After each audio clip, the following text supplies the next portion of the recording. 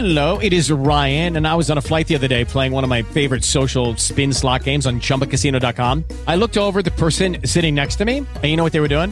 They were also playing Chumba Casino. Coincidence? I think not. Everybody's loving having fun with it. Chumba Casino is home to hundreds of casino-style games that you can play for free anytime, anywhere, even at 30,000 feet. So sign up now at ChumbaCasino.com to claim your free welcome bonus. That's ChumbaCasino.com and live the Chumba life. No purchase necessary. VGW. Void where prohibited by law. See terms and conditions. 18 plus. Blog Talk Radio. I'll answer the question. You want answers? I think I'm entitled. You want answers? I want the truth. You can't handle the truth.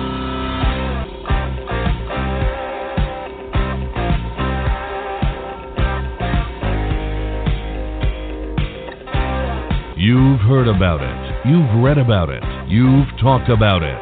And now you found it. This is Alan Smith Ask the Trucker Live on Blog Talk Radio, the largest radio social network in the world, with your hosts Alan and Donna Smith, focusing on driver health, careers, regulations, and the important issues facing the industry. It's time to shut down that big rig, sit back, and come join the conversation. Ask the Trucker Live begins right now.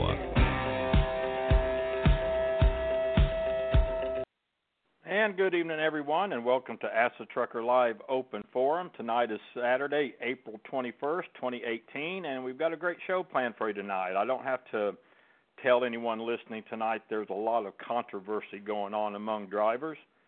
Among the biggest is the ELD enforcement, which started April 1st, and drivers have shown up in Washington protesting the enforcement, and more protests are planned for this summer. And we have the hour of service and the 14-hour clock, which in my opinion is the worst thing that ever happened to HOS.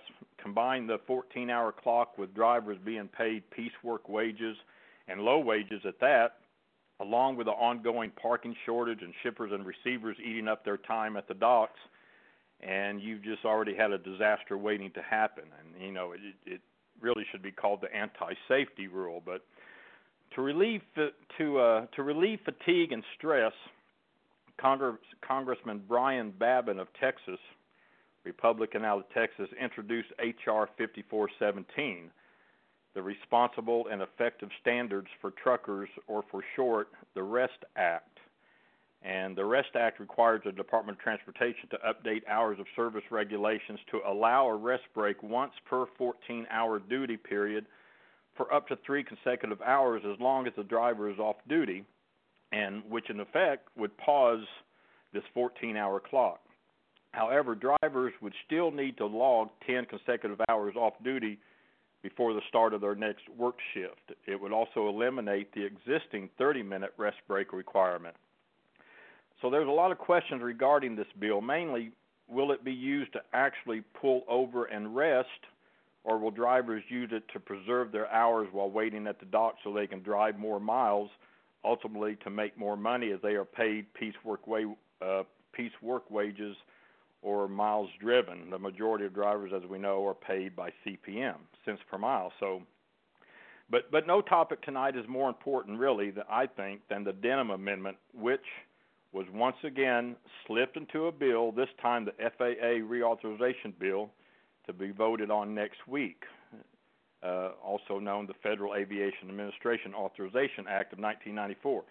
The Denham Amendment, it's an amendment which we've talked about many times, which will basically ensure that motor carriers will not be obligated to pay drivers anything more than their piecework wages, a cents per mile.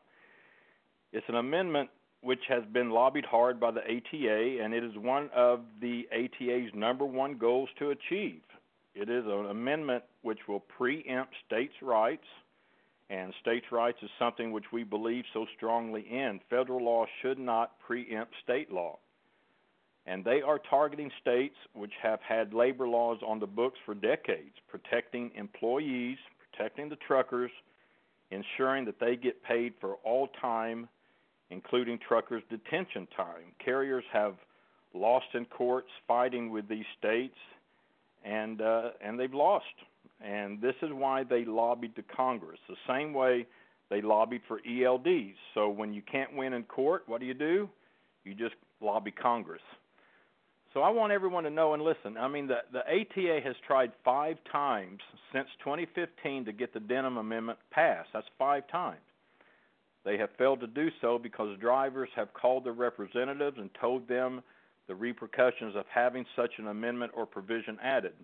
And they've explained what it means to their livelihood and how they would end up the possibility of modernizing the way drivers are currently paid, which is mainly miles driven, or CPM, piecework wages, and their representatives so far have listened and fought to have it removed.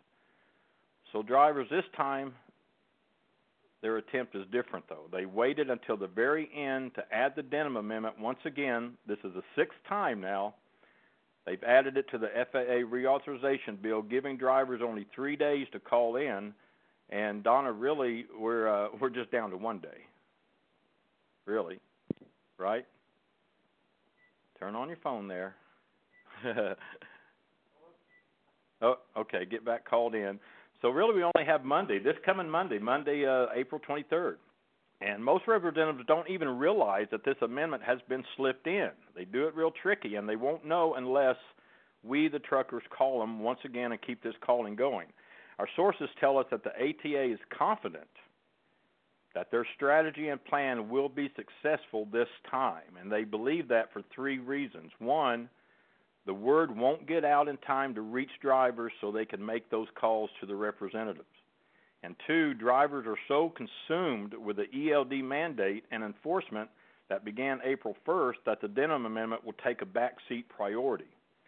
And number 3, they believe they've muddled the waters enough, telling drivers that this amendment is primarily a meal and rest break preemption designed to relieve drivers so that drivers won't be forced to stop every 4 or 5 hours to rest. And this is a complete deception.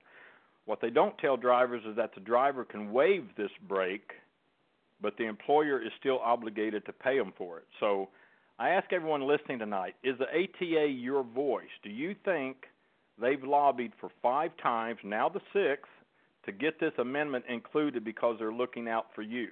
And I'll just leave it for there now. There's a lot to discuss tonight. We're going to take a short break and listen from one of our most trusted sponsors. And when we come back, I want to just touch real briefly. Sometimes maybe we forget, well, how did this Denham Amendment come about? Where did it come from? So I like to just cover that just a little bit when we get back. So hang with us. If you'd like to be a part of the show, call in number 347-826-9170. If you'd like to talk with us, press 1 on your keyboard, and that will alert me. So hang with us. A lot to talk tonight, and we will be right back. You're listening to Ask the Trucker Live with Alan Smith on Blog Talk Radio. Don't go anywhere. Alan and Donna will be right back.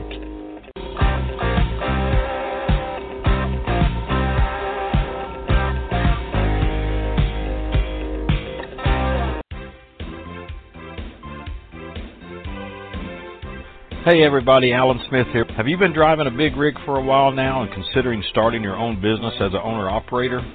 Well, Lone Mountain Truck Leasing offers the best lease purchase plan in the industry. With a small down payment and monthly payments around $1,000 or less, you make the monthly payment, and when the final payment is made, they hand over the title. It really is that simple. There is no big balloon payment at the end, and secondly, the truck is yours, not a lease plan under one trucking company. So if becoming an owner-operator is your goal, do it the right way. Do it the best way. Contact Lone Mountain Truck Leasing on the web at lonemountaintruck.com or give them a call toll-free at 866-512-5685. That's lonemountaintruck.com.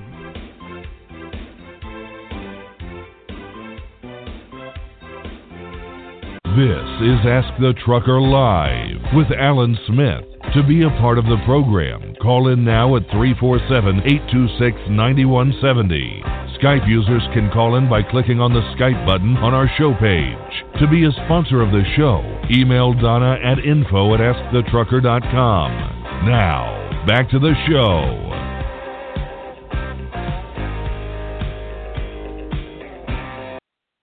All right, welcome back. And as I said, we got several things we'd like to talk about, but it is open forum. You're welcome to discuss anything. One of the main things that we feel really important about is the Denham Amendment. I see a lot of listeners coming in on the line, Texas, Arkansas, Alabama. We have a listener from Ontario, Canada. Thanks for joining us this evening. I just want to touch real briefly. We'll open up the lines here. I'd like to touch real briefly. How did this Denham Amendment come about? I mean, sometimes we forget about that. If you look at the original bill, where is it? Boy, these things are tiny, Donna. I got to get my glasses on here. When we look at the Federal Aviation Authorization Administration Act of 1994, where this bill was first put into place, I want to just read real briefly here what the original bill said, and I won't read it all because it would take the entire show.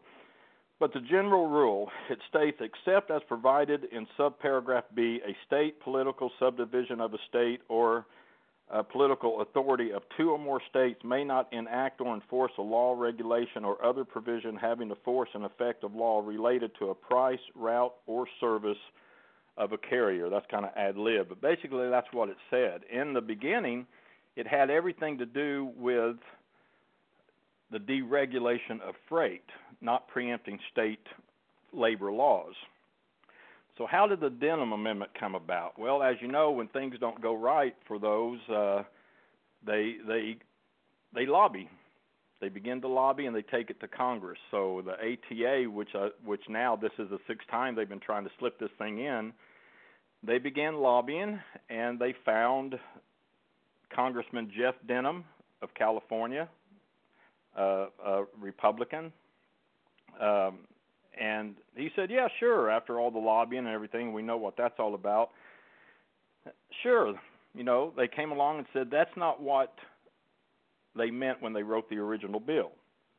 So Congressman Denham added the Denham Amendment, which now it states, it starts off kind of like the old one, but then you'll catch the change. And I'm reading right now the Denham Amendment. A state political subdivision of a state or political authority of two or more states may not enact or enforce a law, regulation, or other provision having the force and effect of law prohibiting employees whose hours of service are subject to regulation by the Secretary under Section 31502 from working to the full extent permitted or at such times as permitted under such section, or imposing any additional obligation on motor carriers if such employees work to the full extent or at such times as permitted under such section, including any related activities regulated under Part 395 of Title 49 Code of Federal Regulations. So what does that mean? They said, no, wait a second. When they first wrote it, when they first came up with that bill in 94, that's not what they meant. What they meant to say was state labor laws that protects the rights of employees are wrong, and they shouldn't be paid for all time worked. Donna, anything to add? Well, we missed a little part in between. They had tried to use that argument in the California courts because they have the labor laws out there in Oregon, and there's a list of states that, you know, do protect drivers. But when they used the 1994 F4A wording, it was overruled and they lost. So then that's when they decided to distort the meaning, saying, well, you know, it doesn't just mean freight, it means wages also. So bottom line, if it gets passed, it would legally relieve carriers from having to pay drivers anything more than their miles driven. And at a time, I think you mentioned this, when we're trying to modernize wages, you know, drivers are saying, hey, I got ELDs, you know, it clocks everything I can get paid. And it would just throw that out the window. That's not to say if a company wanted to pay for detention time or whatever, but the fact that they want it in law so badly, it makes you wonder, you know, why are you fighting so hard not to pay drivers for all time? What's going on? And I think the scary part is that it was slipped in, like you said, like Thursday, Friday? I can't remember if Thursday or Friday. Right. So really, drivers only have 2 days, and that's why you had mentioned they feel pretty confident right now that drivers aren't even going to bother to call. And I'll tell you what, this is horrible. I can't tell you. I know OIDA's against it. They made a big stink about it when the first time they put the Denham Amendment in back in 2015. And somebody was telling me they were talking about it on their radio show on Landline Now. And Casey Phillips, I heard, on XM, they were talking about it.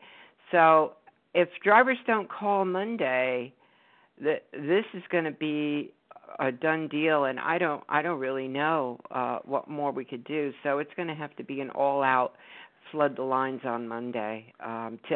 Didn't you say that half of the representatives didn't even know it was slipped in, so they can't even oppose it? How could they oppose something? There's 200 amendments in that bill. Unless they know it's in there, they're not even going to get on the floor and fight it. No, and that's why I think the ATA is so confident that it's going to be passed now, because it was tricky. It is what they did. They slipped it in at the last minute. It's over the weekend when drivers are, trying to, catch up on their laundry, their log books, trying to catch up on their rest. It very tricky the way they did it. I mean, basically the Denham Amendment, the ATA has changed the meaning on their lobbied Denham Amendment to mean preempting state labor laws, which again protect the drivers, the workers. The amendment, put simply, this amendment will overturn state laws that require workers to be paid for all hours worked. Instead, companies, the motor carriers, would be allowed to only pay drivers for the time they spend driving, despite the fact that drivers are required to spend a great deal of time performing non-driving duties, as we all know, just like, pre-trip and maintenance and loading and unloading, detention time at the docks. And it would remove state rights allowing piece work wage employees, including truckers, of course, to take meal and rest breaks. Now, the rest breaks are paid, but not the meal breaks. Drivers can waive these breaks, and, they don't have to take them. If we can get into the ELDs a little bit later, I mean, this Denham Amendment kind of closely related to the ELD mandate, too, when you think about it. I mean, although some drivers believe that the ELD mandate could have a positive effect on all drivers who are currently keeping a legal and accurate logbook, the problem has long been how many hours truckers have given away over the years, as it is common for drivers to log off-duty or sleeper berth while waiting at these docks. And the hope is that they now can record all this time and be adequately compensated through the ELD. But however, if the Denham Amendment passes, which they're looking like it is, unless we flood the phone on Monday to our representatives, if it passes legally, carriers would not be obligated to pay drivers for all that time. That's not to say that carriers, like Donna said, couldn't pay drivers for detention time, but would they? And ask yourself, why are they fighting so hard for this amendment to go through? And like I said before, they have now tried, this is the sixth time, to get this legislation through. And keep in mind, the amendment applies retroactively. If wiping out worker and truck drivers' existing rights weren't bad enough, this amendment applies retroactively, which means they would therefore wipe out any lawsuit, settlement, and judgments won by truck drivers for employer violations going all the way back to 1994, right, Donna? Yeah. In other words, if things are in court or if they're appealed or waiting or whatever, and let's say it's been in court since, 2015, and the carriers have violated, if this passes, all those drivers, all those cases get thrown out.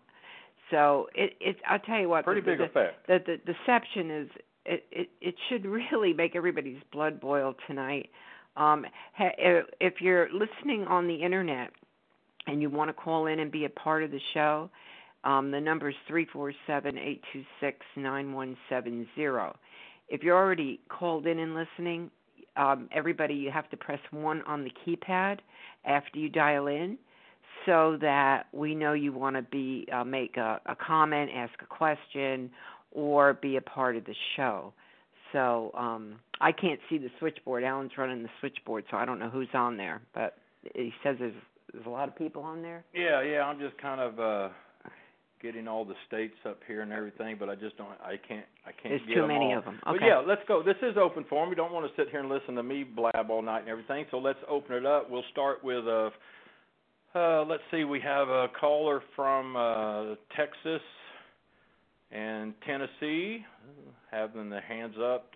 Let me just get them up here. Caller from Texas, area code 512. Welcome to the show. Good evening. This is Pat Hockaday. Hi, Pat. I know you've been working hard on this also. Well, I think you hit it right on the nail on the head. This is retroactive back to 1994. Consider that California Labor Code, and Don is correct, this has been, the CTA started fighting this back in 2000 and were unsuccessful in the California court system. Little history here might help. 1994 F4A deregulated the states, their ability to set rates, routes, and services. Okay, right. The carriers say that if they have to pay these additional wages, it affects their rates. They've got to raise the rate in order to pay the employee. So we went over that. I don't think you were on in the beginning, Pat. No, I wasn't. Okay. We kind of went over that. They had it. They took it to court, and they tried to use that argument, and they lost in court. Okay, go ahead. I just want to. Okay.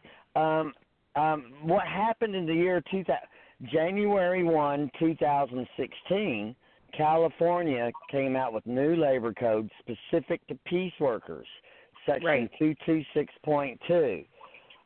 This requires that piece workers be paid non-production time. In the truck driver's world, this is detention time. Right, okay? Right. If it's retroactive, then these drivers that have a legitimate case that they were not paid non-production time, they lose the ability to bring that case forward. There's a lot of money at stake here. Okay. Right. Oh, yeah.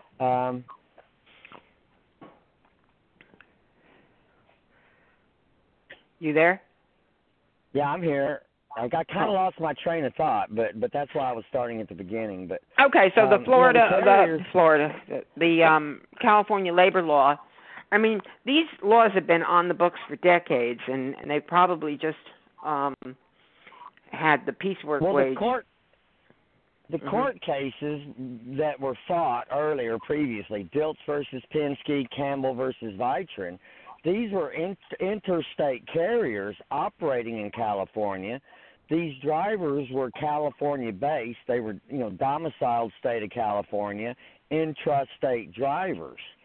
And they were the ones who originally took these cases to the court in California, which ended up in the 9th District, where the 9th District said, no.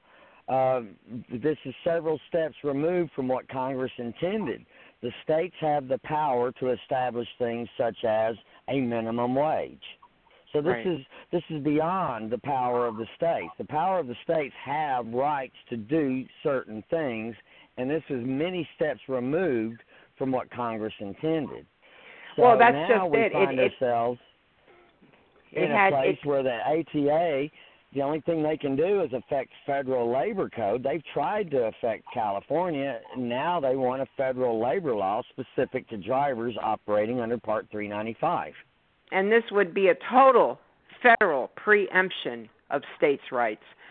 So, and the irony behind it is that most truckers, most Republicans, most people are just very much against the federal government overriding states' rights. So the irony behind it is just unbelievable. And I'm not really sure.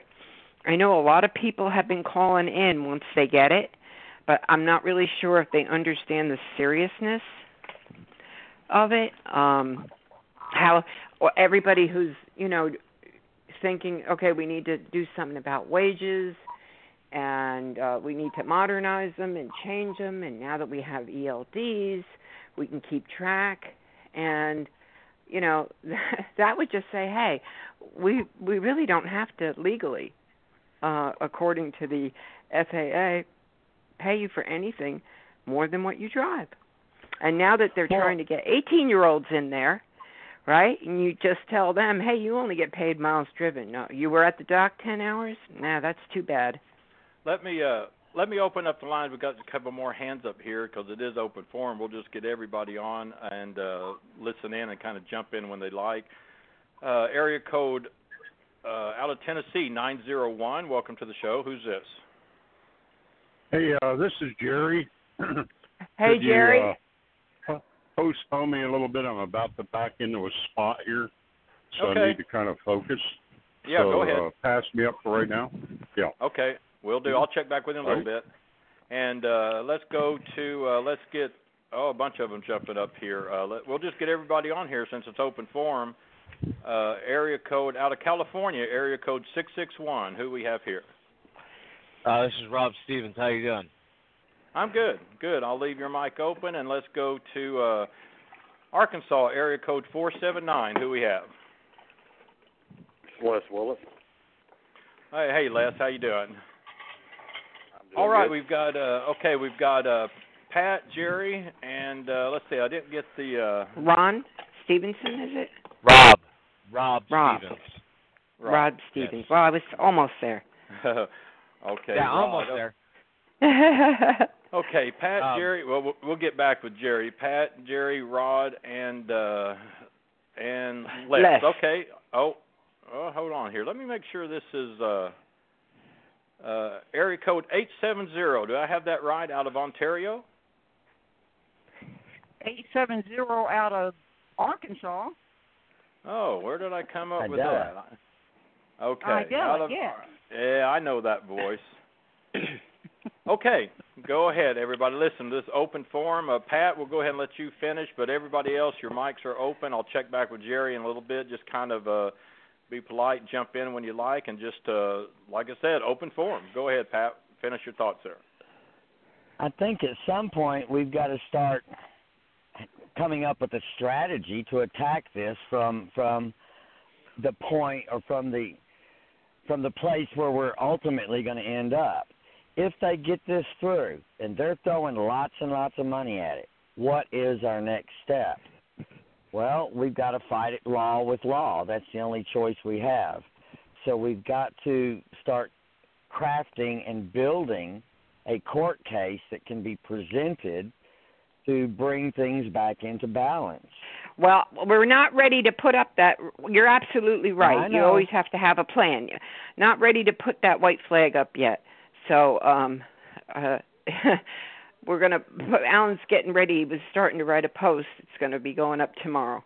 And hopefully we'll get everybody to share it and be a part of it.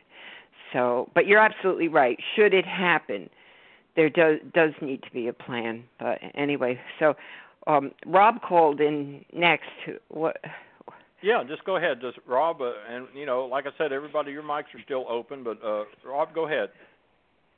All right. Well, I don't know if you guys know, 2 weeks ago, Monday Information had a little camping trip in D.C. Well, me and my group that went to D.C., we actually had a meeting with the Board of Labor, the U.S. Board of Labor. We met with the liaison of the White House of the Department of Labor. And the meeting that we had, because I'm a truck driver, I run out of California. I'm based out of California. And I'm not a company driver. I'm an owner-operator. But still, besides the point, we all know how that system works. The owner-operator gets screwed in the end by the shipper or the receiver by getting held up. Well, the guy that we spoke to was absolutely clueless about truck drivers not being as a skilled labor. Do you guys know anything of that nature? VFL. Yeah, and I know Les Willis is on, and he knows a lot about it. Right. Well, the guy, I think I got his business card. Hold on just a second. Let me grab it really quick so that way I got his name right. I want to ask you, Rob, how would changing our status from semi-skilled labor to skilled labor give us an advantage in the pay category. There's only one law, the federal minimum wage law, that applies to everybody unless state law supersedes it by increasing that minimum wage. I think you've got to look at the downfalls. The downfalls if we seek something that really we're not entitled to. I can't see how we're entitled to being classified as skilled labor when you understand how these levels are assessed. We are a Category 4 semi-skilled labor per the directory, it's DOT, Directory of Titles. Okay? Right. So you really got to look at immigration law here. The HB, I believe it's HB2 or HB2 and HB1 visas. HB1 is for professionals. Right. Right. See how this reclassification will actually harm us. I'm a journeyman carpenter. I'm a level 4 semi-skilled laborer, blue-collar worker. Right. So is a plumber. So is a driver. Okay? I don't think we need to complain about that. Well, no, see, here's the thing. The guy I spoke to was Brian Anderson, okay? Now, from the point of the money part of it, yes, I understand exactly what you're saying on, it could be a big downfall. But to become a level 4 journeyman like you are, carpenter, you had to go through a training course, correct? Just like a plumber, 4 years of apprenticeship. Right. But now, hold on. Now, if you look at the actual rules and regulations that we have for training, there are none. Yes, in 2020, the FMCSA came out. It's going to be coming out in 2020. You have to have 2 years of over-the-road experience to become an actual trainer. But there's still no classification or rules or guidelines that they have to follow because we fall under an unskilled labor. So there is no classifications or guidelines that they have to follow in the training aspect of the industry. That's been a problem for years, Rob. Yes, I understand that. But see, we've never been actually classified as a skilled labor to where they can write guidelines and write rules and regulations for it. It's basically driving is driving. But for me, I've been out here for 12 years. I'm not saying that I know it all, but I did training for Central Refrigerated. I did it for 4 years. And there are literally no regulations or guidelines that you have to follow. It's basically throw a guy in the seat, teach him how to fill the paperwork out, and drive. When there's no regulations at all. You were a team operation, and you got paid the miles your so-called student drove, so there was incentive there for you to be a trainer. You needed the money because you have bills to pay. We understand the system's being gamed. How is it going to be gamed if we go with being reclassified as skilled labor? I think you've got to understand how the classification process is conducted, or where classification is derived from to begin with. And by the way, make sure you get my phone number, and we can talk in great detail about this, and I can send you lots and lots of information. Hey, let me, well, go ahead. Just let me jump in here real quick, because this skill and unskilled, and then I got to get caller from Alabama on. They've been holding here, but I wrote a post on March 17th, 2010 on AskTheTrucker.com. It's called Professional Truck Driving Requires No Skill. So if you just Google Ask the Trucker, Professional Truck Driving Requires No Skill, you'll see that blog, and I get into the facts of skilled versus unskilled, and I get into several things according to U.S. Census data and everything else. But that might be something anyone listening might want to look up. I'm defining professional. I'm defining unskilled and what it all means. But anyway, professional truck driving requires no skill on AskTheTrucker.com. That's just something I'll throw out there. Let me open up and we'll keep it going. Open up the mic. Alabama, area code 205. Who we have here? Hey there, man. This is Brandon from Pell City, Alabama. How are you? I'm good, Brandon. How are you? Okay, you're everyone's mic's still open. I think Jerry's probably back with us here. Jerry, are you back with us now? Okay. Yeah, I am.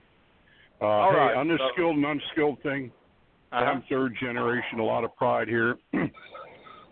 By the way, the Teamsters taught me years ago, and by the way, the Teamsters did some beneficial things. Everything we don't have today, we used to have on a union job, so I'll make that quick. Same thing, I thought, why aren't we skilled? They explained to me very quickly why we don't want that. As was discussed before, the immigration thing. If we become skilled labor, the American trucking industry can go overseas because we have a shortage of skilled help and begin to flood the marketplace with immigrant drivers, and your pay goes to nothing.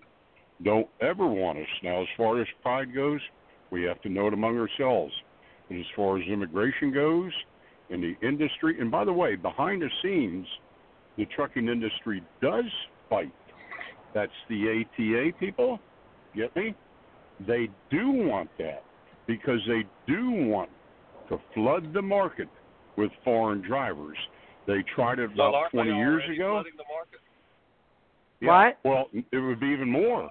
It would be even more. And by the way, this has not previously happened. There are big trucking companies out here that got in a whole lot of trouble for bringing drivers in illegally from Australia, Ireland, Great Britain, and other areas. They already tried it, and they got themselves in a whole lot of trouble because it violated immigration policy. So they had to send them back. You don't want one more driver in the marketplace than we have to have. And believe me, when they thought they were going to get away with it, big carriers, MS Carriers, Memphis, Tennessee, which is now Swift, was setting up to run charter airplane flights between Puerto Rico and the mainland, loaded both ways, going home for the weekends and bringing them over. And they were working for less than Mexican wages. Okay. Well, I don't mean to interrupt you, sir, but I know just now I'm an owner-operator. I've noticed here in the last couple of years, I go in these truck stops, and you go in there and sit down to eat, and, man, it seems like over half the people in there are foreigners. They're either listening to them speak of some Russian descent or Indian, Punjabi, whatever they call themselves, and or Mexican. And the thing that kind of blows my mind is, man, to function properly out here on this interstate, I mean, man, I'll see how these guys. I'll see how it's safe to have these guys in these vehicles. I mean, this is an 80,000-pound death missile, and these guys can't even speak English. So I know good and well they're not reading the road signs. I do not know how they were allowed to get a CDU. Think about this. Do you want it to be 10 times worse? Oh, I understand totally. But now on these issues of the ELD plus this law they're trying to shove on us now, I've got on the little websites. I've watched little protest programs and things that's been going on, and it seems to me that tweeting these congressmen and senators and the House and the calling and to me it just seems to where it hasn't really gotten anywhere, and I don't see really where it is. Can I say something, Rob? Yes, ma'am. Rob, yes, ma'am. let me just say something. They have tried 5 other times before on this particular amendment. On this amendment, it does work because the lines were flooded and the amendment was thrown out. Okay, there were certain congressmen and senators offhand. I know Peter DeFazio in Oregon fought it hard and had it thrown out in a previous FAA bill.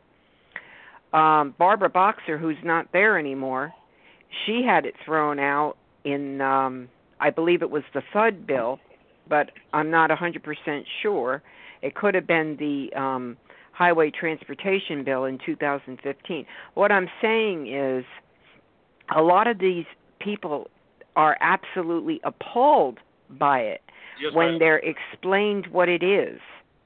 So when this bill goes up for vote this week, if we don't make the call and explain to our own congressmen and senators what exactly it does, they can't protest it because they're not even sure. There's 200 amendments in there, and if there's nobody who's calling in to complain, if they all of a sudden get a bunch of phone calls from one certain amendment like they have in the past, now it puts up a red flag.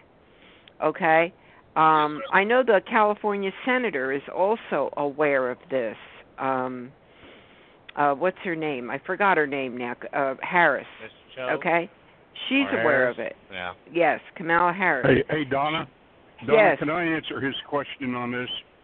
Yeah. I'm an owner-operator too, young fella. I've been out here 52 years. I'm third generation, okay? I even run on my own authority. My hat's off. Okay. My hat's Now, off. wait a minute. That's okay. Let me tell you what was quoted in Transport Topics. Transport Topics is like the Wall Street Journal of the trucking industry. 2 or 3 months ago, Chris Spears, which is the president or the CEO of the ATA, this is a quote. He quoted that twice on this Denham Amendment, we have twice been thwarted by a fractured group of truck drivers. That's what they're calling us. We are. That's right. It's in black and white. It's in black and white. If you find the article, it's in there. Our efforts have been twice thwarted by a fractured group of truck drivers. We are the fractured group, so calling does work. We've succeeded at least twice on this. Yes. On this one it does, Rob. On this one it does. Yep. Honestly, I'm not for sure of the bill that you guys are speaking of because I really literally I just got off Facebook and I was off for 2 weeks after I left DC. I was just like I need a break. So I really don't know which bill you guys are speaking of, and I didn't catch the beginning of the show. So. Oh, okay. Well, you can listen to the replay and listen to Alan's thing, but it's the FAA reauthorization bill, and it's referred to as HR 4, FAA reauthorization bill, and it is the Denham Amendment. And if you go to AskTheTrucker.com, it's the feature article. It'll explain it. Okay, yeah. Now, once I get that information, I'm not trying to step on anybody's toes. I'm just basically what I learned from when I went into D.C. basically and spoke to the U.S. Labor Board. And, now that there's more information coming out, because honestly, I haven't really kept track of what goes on the labor side of it because I already knew as myself there's not really much skill to this job. There's not. I mean, it's driving, knowing how to back and how to do your paperwork, and knowing the rules and regulations of the industry. So there are somewhat of a skill to it, but not so much that, but basically the reason why we went in and spoke to them was because basically we looked at it as a doctor, plumber, welder, they're all a basic skill. So basically we're able to write rules and regulations for it, but I never really looked at the downside of it with the money aspect of it. So, forgive me if I was wrong. I would like to commend you for your effort. I applaud you, sir. I think it's wonderful what you have done. And I want to welcome you to join our team as we brainstorm and really try to understand what the consequences will be should we pursue certain types of legislation. I mean, if we're not able to understand and explain it to our peers, the ATA indeed represents the trucking industry, and that's not what we want. Well, so I can actually say I sat down with the ATA as well, and basically what we got from them is, we butted head on a lot of things.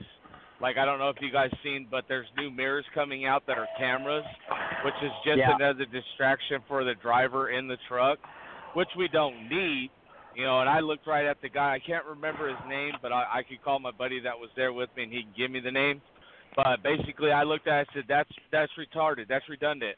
You guys are already complaining about people driving with cell phones and watching movies driving down the road. Now you want to put a camera to where the guy can look out instead of looking out the mirror like he normally does?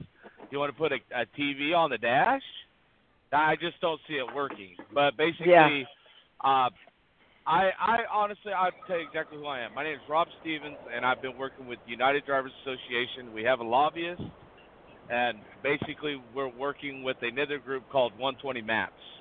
It's a ELD map corporation, but basically they have a bunch of people that, they use their maps and their members. They give you discounts, blah, blah, blah. Right. 120. I know 120, and I know the people with 120. Yeah. Oh, so you know Lisa and Lee? Is that the one? Is that the one with Christian? Yeah. Okay. Yeah, Christian. Yeah. They own 120 Trucking. That they were there in the meetings with us.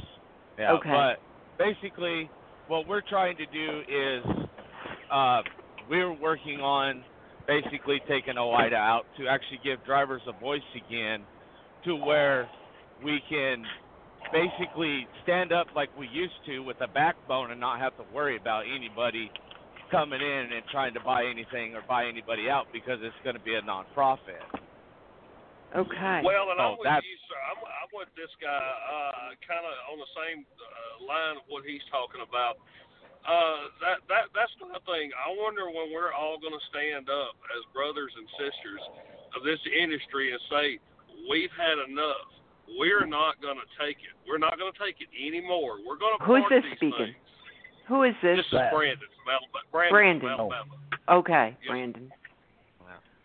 Yeah. Well, that's the well, thing. You're right. To be honest, on Brandon, and in all reality, and this is coming from the heart, it'll never happen for one reason. It's too much of a pissing contest. Excuse my language. Mhm.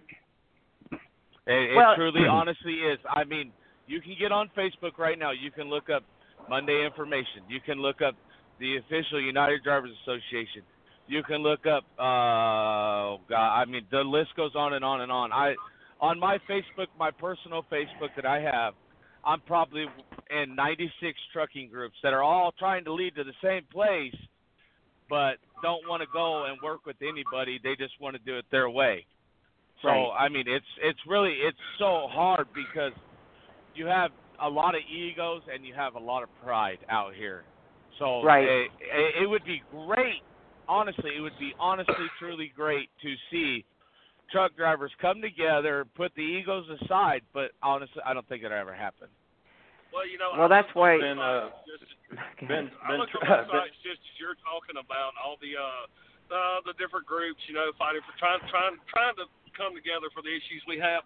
And one statement gets made by one driver, and all you see is 900 other posts beneath it. This one calling this one an idiot, this one calling this one a dummy. Right. Exactly right. Different words, mostly a lot of cursing, like I'm not going to do on the radio. But the thing about it is, man, we got to get back to the basics of it, man. We're brothers out here. I mean, you remember the days when a man would break down on the side of the road, and there would be 3 other trucks pulling behind him, and everybody would be turning wrenches to get that man back on the road. Well, you're absolutely right. So I'm third generation, so I've seen it. I've been in basically in the industry since I was in diapers. So. And who is this? Go ahead.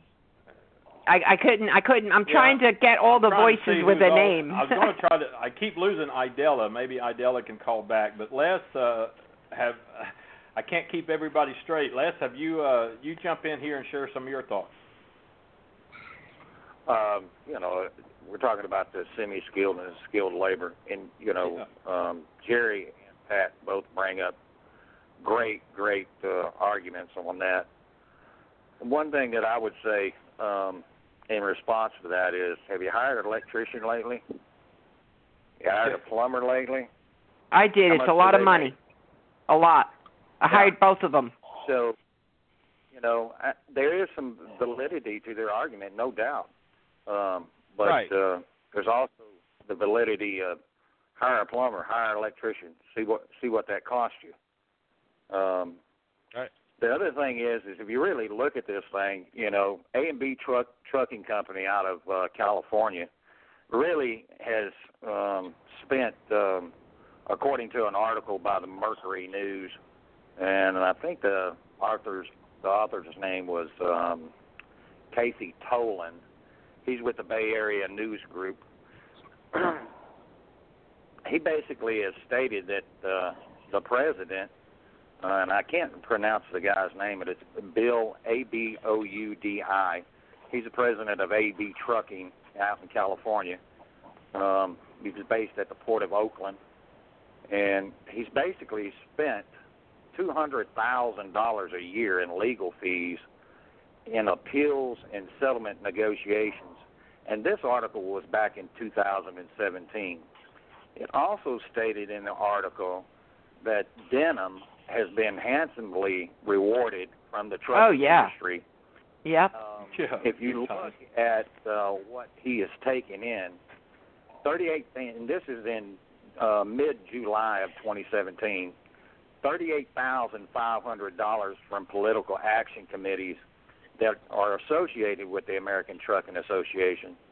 And he's also taken in $193,000 from the trucking industry. And this is all data that's at Open Secrets.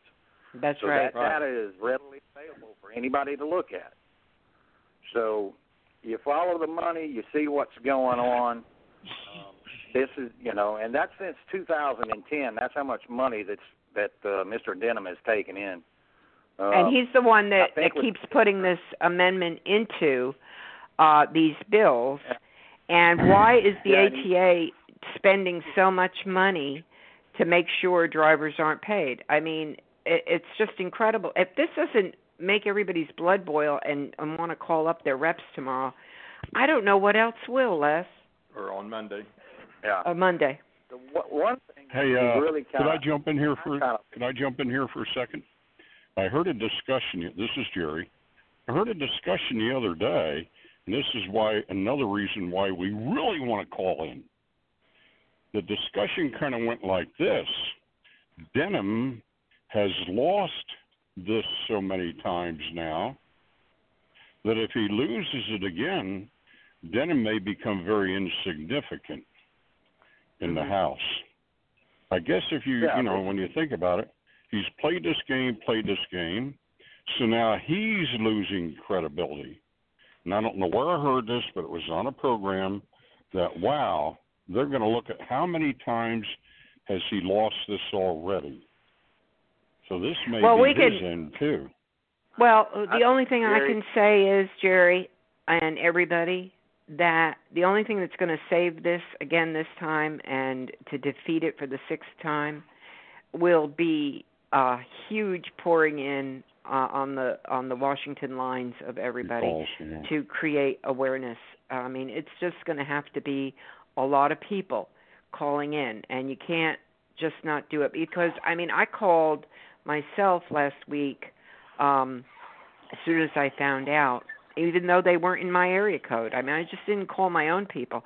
I called California people, Oregon people, whoever I felt would stand up on that floor because they'd be angry at the greed behind this bill. And that's how it's been saved before. Yeah, I was going to say, and the losses have come from the callers.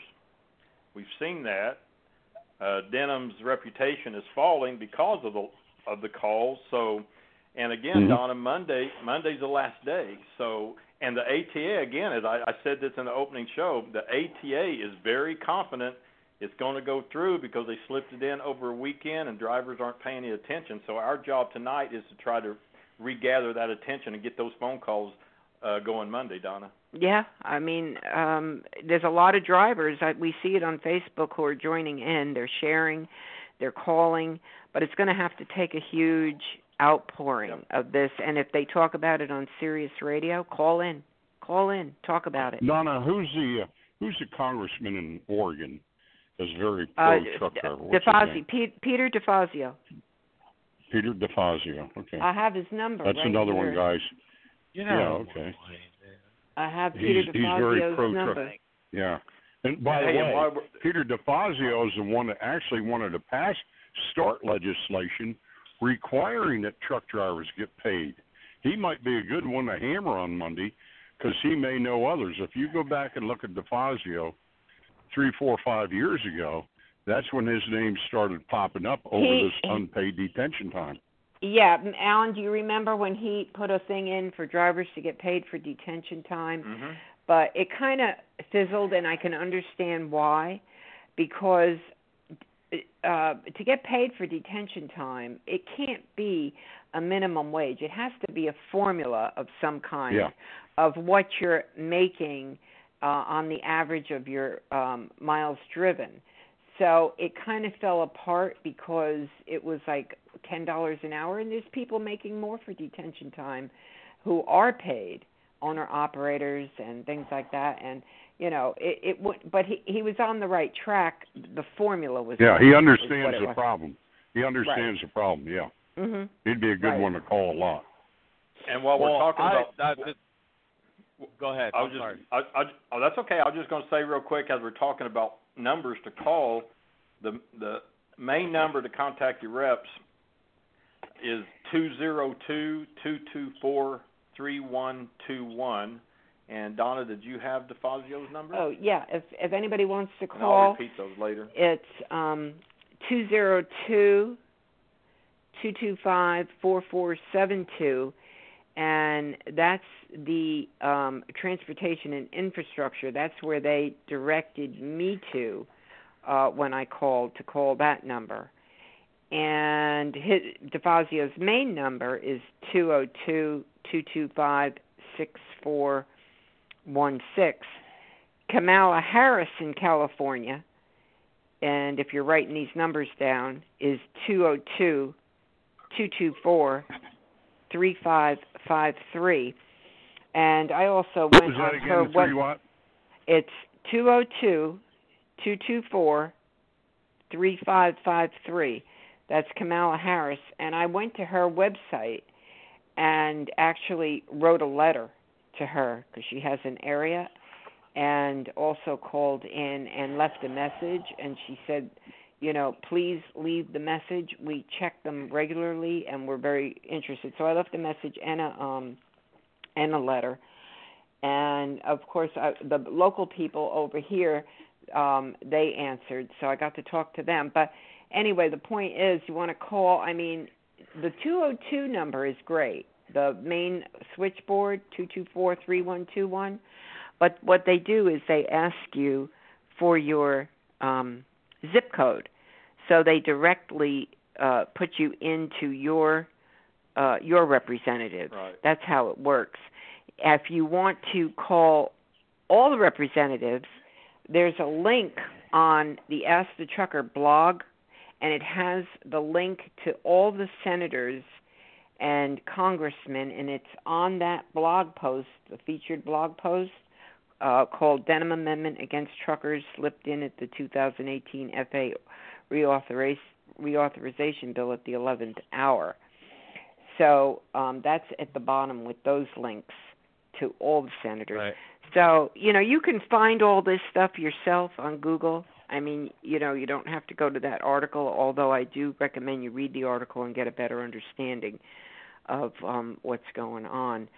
But it's kind of like a do or die, like this weekend, you know, for all of us. So it is. So anyway, whoever I gotta go ahead. No, go ahead. Basically, I'm gonna find out on Monday because I have the vice president's card from the ATA, exactly what's what and what they're really pushing. But I'm gonna also look up the bill that you guys are talking about. And then, like I said, I've been working with a lot of different groups, so a lot of people do kind of hear what I have to say and what the information that I do put out. But the guy I talked to at the ATA was Michael Charisma, the president, vice president of Safety Policy, Connection, and Technology. So, okay. I honestly I didn't know about a new bill that came out, but honestly I I'm probably going to start Googling it here in a minute just so that way I can get it out there and basically get people to understand what's really going on. I don't know anything about the bill. I've never even heard about the bill. I've never Go really to Ask got the into, Trucker. Oh, yeah, I'm going to. But basically, I haven't been in this fight at all. I was just a normal, typical driver, didn't give two rats ass until the final ELD mandate came, and then I found out about Operation Black and Blue, blah, blah, blah, which that turned into whatever it turned into, and basically been trying to work different angles. And like the driver said, that, you know, it'd be nice to see the industry to come together. It would take every person to put their ego aside to do it. And right now they're in the works of trying to do a Independence Day run. Basically, they're trying to get media coverage because we were told, I was even told by media, truck drivers are not newsworthy. Right. I've heard that. Yep. Well, I've been published true. in the Wall Street Journal, by the way. Well, Me too. That's great. Let me share something with you, young fellow. I'm about 72 years old. Hopefully I've gained some wisdom. You cannot say that truck drivers will never stick together. We did have the Teamsters Union one time. They fought among themselves. I know that. 40 years in the Teamsters. They really had trouble with the Teamsters. Really, they didn't get along with them well. But despite all their differences, they stood together enough. So now we can't say we can't do it. And by the way, never, as an old man, let me pass this down to you in just general. Never say never. Here's the way I see it. Out here somewhere, and I thought it was going to be the ELD actually, there's going to be a series of events or things that will happen that will be, I like all these groups. If there's 90-something groups, that's good. I don't even care if they fight among themselves. Somewhere out here, there's going to be such an egregious act, and there is history to this, such an egregious act, despite our differences, and in this, a leader will develop. We don't even know who he is. A leader will develop, and we'll follow him to hell and back and not ask where he's going. You know what the famous event was during the Great Depression that drove the scattered group known as the Teamsters, who couldn't even get along with themselves, and go on air. Michael, a friend of mine the other day found this. Go on the Google and go to the Great Kroger Strike in Minneapolis, Minnesota, where management shot two of the drivers to death in the street in public. Shot the drivers cold-blooded, the goons. That was the event that drove all the scattered Teamsters thing together. Management shooting the people to death in the street, in a public street. So I'm glad there's 90 groups out here, because that's 90 that when the right circumstance develops, and I believe it will. It did with the black people, Martin Luther King, John L. Lewis, the leader of the coal miners. What's his name? I can't think of the leader of the auto workers, Jimmy Hoffa. Certain things boiled over, and it happened. Right. Well, and that's true. I can see your point, and that's highly possible. I still see it being very tough, like Rob's saying, with this industry, with the new breed that's coming in. And again, the wise wisdom veterans like you, Jerry, many of them are dropping out because they've said, okay, I've had enough. So, I mean, I can see a leader coming along. You know, I don't know who it is, but I see it being tough because many of the veterans like you are dropping out, and we've got this new breed coming in who, quite frankly, many of them just don't care. Well, we've got, and the other part. Go ahead. Hey, let me try to get, I think this is Idella again. She's been on and off. I want to try to get her in here. Idella, are you back with us? Yes, sir, I am. Well, I kept losing you, and you didn't have your hand up, but I know you did before. I wanted you to give you an opportunity to speak your mind here. I know you always have something to say. Right or wrong, right? And I mean that in a good way. I mean that in a good way. Well, we've got to fight this tooth and nail, and I'm not so in agreement that the new breed don't care. Okay. I think it's up to us to make them care, make them understand, figure out a way to make them understand and make them care. I've got one right now that I'm raising, and when I'm gone, he's going to be right in there behind me. Hanson's not going to die out. We're going to be fighting tooth and nail.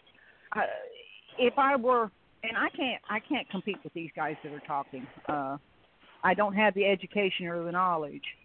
But if I were back doing secretary work, going into the office, and I sat down at the desk, and because my boss wasn't ready for 2 hours, would I just sit there and not get paid for 2 hours? Of course not. Of course not. Why would I do that in my job? Right. Why would I sit there 8 hours and not get paid? Why? I don't understand how people say, well, that's part of the job. No, it's not part of the job. I'm sorry. Well, years ago, and this is what I've heard, and you guys, tell me if this is correct. The cents per mile, they say they averaged in the waiting time and everything because of the high cents per mile or the fair cents per mile that was being paid. And this, say, going back in the 80s. Well, now you're still making the same money as the 80s. A lot of cents per mile is the same. And people now coming in, I mean, it's not unusual to make in the 20s, when they're first coming on, cents per mile. So it doesn't hold water anymore. So 35, 40 cents a mile in the 80s is 90-something cents a mile in the right now. For today, exactly.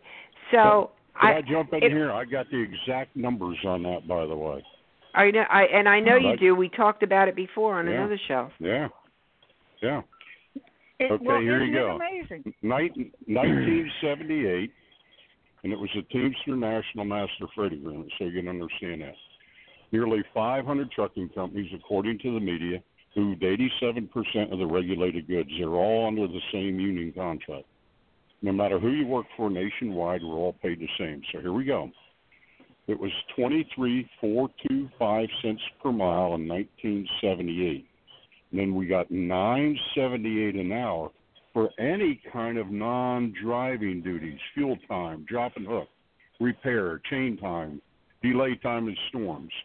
In 1982, it was 32.25 cents a mile and $13.15 an hour. Now, anybody listening, if they want to do that, you go to CPI, Consumer Price Index, inflation calculator, 32.25 cents a mile, which, by the way, earned me $53,000 in gross pay in 1982. Right. At 32.25 cents a mile would be, you're right in around 90 cents, 86, 88. The $13.15 an hour would be a little over $33 an hour. The $53,000-something I earn in gross pay, home every other day, going to work in a blue shirt and tie, at a motel at the end of every trip, by the way, and outstanding benefits, that $53,000 today, look at the CPI inflation calculator, would be $131,000. Now, if you think that's impossible, also go to the Department of Labor, something or other there, and check the average annual income of an over-the-road locomotive engineer. 5 years ago, that was $110,000 a year. Top pay was $125,000 a year to drive a train. Right. Well, and you know what? They're always complaining of a driver shortage. In my opinion, if a truck driver got a job at $100,000 a year, I don't think you'd see very much turnover or job hopping right? Well, they are, Donna. You're absolutely right. In 1990, the LTL carriers, the LTL carriers today, most of the over-the-road drivers you see pulling the pups are anywhere from $100,000 to $125,000 a year, non-union even. And the turnover rate among the LTL carriers dropped from 9-point-something% to 8%. Right. There you go. They do the same job we do. So they're crying about a driver shortage. They can't retain the drivers. What can we do? And now they even want to put in an amendment to ensure that they don't have to get paid for detention time. But what do? Simultaneously is put in a bill to get 18-year-olds. That's another group of drivers, young, just happy to make 25 cents a mile and say I'm a truck driver. And that goes back to what I was kind of agreeing with Rob with, and I can see Idela's point. Idela, you're training this person, training them up, the right way to see things the way they are. My point was, a lot of these veterans are dropping out. A lot of them are retiring. I mean, do y'all know that George Jones song, "Who's Gonna Fill Their Shoes"? Yes, sir. When all the veterans are gone, you and Jerry, all of you, when you're all gone, who's going to fill those shoes to teach the new breed, as I say, to care? And that was kind of a point I was kind of getting to. It kind of reminds me. Them up. They think that they're doing. They think that these wages are good. And like Jerry said, in 1989, 1990, I was making 35 cents a mile and $13.50 an hour, and I didn't give them any time. When I hit the dock, I got paid. Right. That's right. And I was working out of El Dorado, Arkansas. So where do they get this? And do I make good money now? Yes, but not exponentially. It's not equal to what I made in 1990. Not even compared. No. No, we got to fire them up. I know from I'm only 31 years old. I'm third generation, and I know the ins and outs. I know the paperwork side of it. I know the business aspect of it. And I know the driving part of it. So for me, as an owner-operator, and for what I do, it's all in the contract. When you read their contract, that's the problem. People only read what they want to read, and they only hear what they want to hear. Exactly.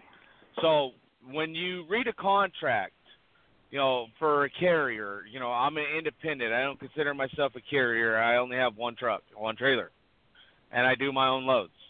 I'm dedicated Kroger. I go from the West Coast to Virginia. I deliver. I pick up a random load, go back to California, and do it all over again. Now, in the contract clause, if you look at the contract and you read through the contract, there is a spot that certainly proceeds to detention pay. It is up to the carrier or the independent to fill in the blank spots. For me, I charge $75 an hour after 2 hours. You have to give them a minimal. So 2 hours in the dock, it's 2 hours is 2 hours. And then after that, I charge $75 an hour for the truck. I'm a driver. I own my own truck. I drive my own truck. So out of the $75 that the company is supposed to get, I charge myself $25 an hour that I sit in the dock, so that way I have a way to basically put it on paper for taxes to make everybody happy. So it's really on the company to really, the aspect of it, if you look at the contract, it's really up to the company to fill in that blank spot. They don't fill in a blank spot, the broker does not have to pay. And 90% of the companies nowadays are paying out of pocket for their driver sitting in the doors. And they give a 2-hour minimum. I've worked for a couple big mega carriers. I worked for Fry Miller for a short period of time. I worked for Central Refrigerated. Those are the only two big companies that I've ever worked for. Other than that, I've been on my own. And I'll never go back to a company driver again because, one, company drivers don't get paid for what they're actually worth. Two, with this new tax cut that they just came out with, a company driver is getting screwed out of their per diem every day now. Even though that's if they're single. That's if they're single, Rob. If they're single, Right. they're getting really screwed. If they're married, they get the $24,000, and it's not so bad. But if they're single and they only get a $12,000 standard deduction, well, I mean, you can get easily $20,000 in trucking-related deductions alone, let alone all the other deductions people can have. So it's really bad for the single driver. They're going to be paying in a lot of money. Yeah, I think you've got to look at it. Go ahead. I think you've got to look at it from the carrier's point of view. They're coming out wonderfully well. This is a huge advantage to them. This is a huge tax savings to them.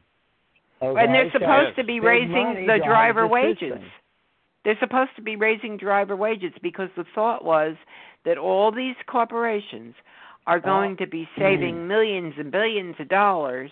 Therefore, they will pass it on to the driver. But what are they passing on? There's some evidence that that's happening, but are they passing on what they can afford to pass on, or just enough to keep the driver hanging on?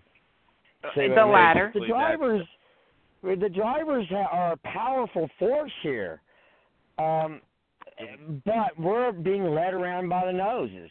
We're chasing a carrot. We don't understand what's at play. We don't understand the law. We keep fighting the wrong fight. Right. Well, you also got to look at it like this. How many of you guys out there that are probably listening to this show right now and are an average everyday driver that work for a big corporation? You asked them, what would you do if you could do this? Well, I can't do any of that because I'm scared I'm going to lose my job. Right. Yeah. That's the first thing that comes out is I'm scared to lose my paycheck job. is being held over their head. We say That's these exactly drivers right. are gutless. We say they're gutless, but you know what? They got a lot of guts. They're trying to feed a family. They're trying to keep the wife happy, and they're trying to earn a living. And they have to deal with what the cards they've been dealt. They have a lot of guts. Maybe this is why the average driver, the average truck driving school graduate, only lasts 3.2 years. They don't even last that long. They've done all they can.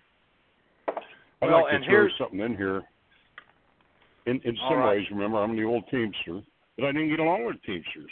I fought with them a lot. I'm too much my own man.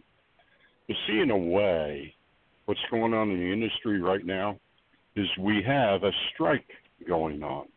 A strike is when you withhold your services. Now, what we got going on right now is the worst kind of strike for management. It's an unorganized strike. The 100% turnover is people walking the picket line. They've walked away, though. That's the difference. Seeing an organized strike, that's why really management needs a union. They boil it down, they have guys fight among themselves. They boil it down to 3 or 4 or 5 different issues. Meet every year, every 3 years. They know who they're going to negotiate with. They know who we're going to meet with. We know where the meeting is. We know what the subject is. They negotiate it out, come to a settlement, take it back to the membership. Right now, the trucking industry, it's the worst kind of strike because they don't know who is. It'd be like it's trying to negotiate with a million different chickens. But it's no different. They are, when they walk off the job, they are withholding their services. It is a strike, but a strike that's organized has more power for the workers. We know that. But it's no different in management right now. They are in some type of labor withholding their services. And by the way, Bob Costello, the economist and the vice president of the American Trucking Association, in print again, you know how I am, Madonna, stated here recently he expects the turnover to worsen, and the turnover problem for the driver problem looks grim for the next 8 years. Well, yeah, because they don't want to pay, do what it takes. Like you said, the LTL, what is it, 8% turnover, and they're making $100,000 a year. Okay? Yeah. That's the why. Driver shortage has been ongoing for 30 years. Why? Yep. If we flood the market with drivers, wages are low, it's cheap to haul freight. Rates are low, okay? Oversupply. Obviously, and what is it? The ATA represents shippers and receivers. They want a capacity. They want the market to have overcapacity, and they're going to try and feed that to satisfy their members, keep the rates low. We always have seen highs and lows. This high that we're on now is going to drop. It's going to go away. And we're going to go into a low period. This is the history. We do not have any standards in place that kind of balance these highs and lows. I think we can go to law and establish standards, and now everybody's happy. I can start an 18-year-old at $60,000 a year, okay? Realistically, by working off of the minimum wage, the only wage standard in place, okay? Why would a kid be unprofessional and unsafe and forfeit that kind of money? But what would that kid have to do to be able to be eligible to earn that kind of money? See, there's a lot at play here. What kind of system do we set up? Let me show you something else in here, folks. Recently, at the Chick-fil-A in Memphis, or just Cordova, I'm sitting at a table, and I see 4 young people come in. They're all 3 kids. Well, they might be college level. And one of them mentioned that over the summer, see, I don't think they're going to get as many people as they think by lowering it. Based on this, watch this. So they were discussing what they did on their summer jobs. And one kid sat there and he says, I was getting 70-hour weeks. And they're all, no way, 70 hours? Yep, that's insane. The rest of them sit there just out of their minds that a person could even work 70 hours a week. The word that kept coming up with scrunched up faces, that's insane. You can't work 70 hours in a week. Do they really think they're going to get that many of the 18 to 21-year-olds? I don't think so. I don't think so either. Run into that every day.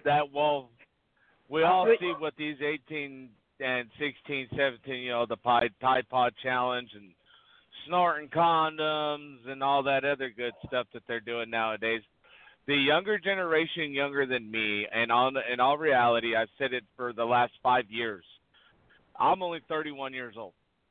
And the younger generation than me that are graduating high school and everything else are plumb stupid and lazy. Very, very lazy. Like you said, that kid said he worked 70 hours a week. That kid worked his butt off every day, at least 10 hours a day if he worked 7 days a week. If he worked 5, that means he worked 11 hours a day to 12 hours, depending on what shift or whatever he was doing. Yeah. The kids nowadays are plumb lazy. They'd rather sit around and get paid to do nothing than to actually work for something in life. So I don't. That's all the bringing up, though. I mean, we're in a different time. I mean, I remember I've worked since I was 11 years old because my parents owned a business. So after school, you took a bus and you went to work. Okay, that's how I was brought up. And maybe.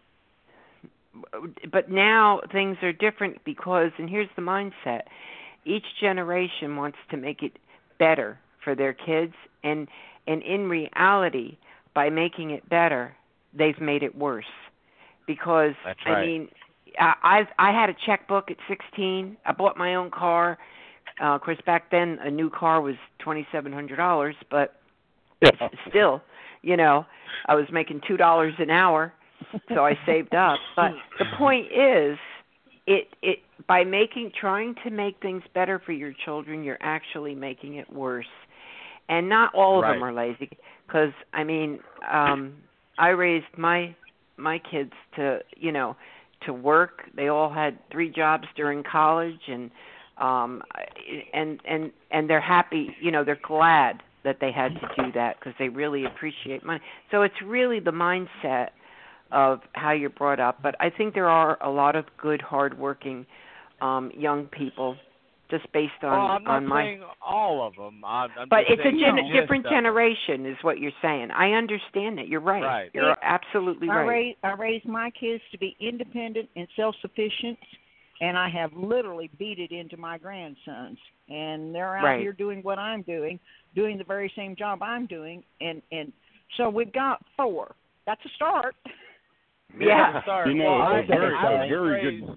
A very good speaker on the radio, on Sirius Radio the other day, he expressed the thought.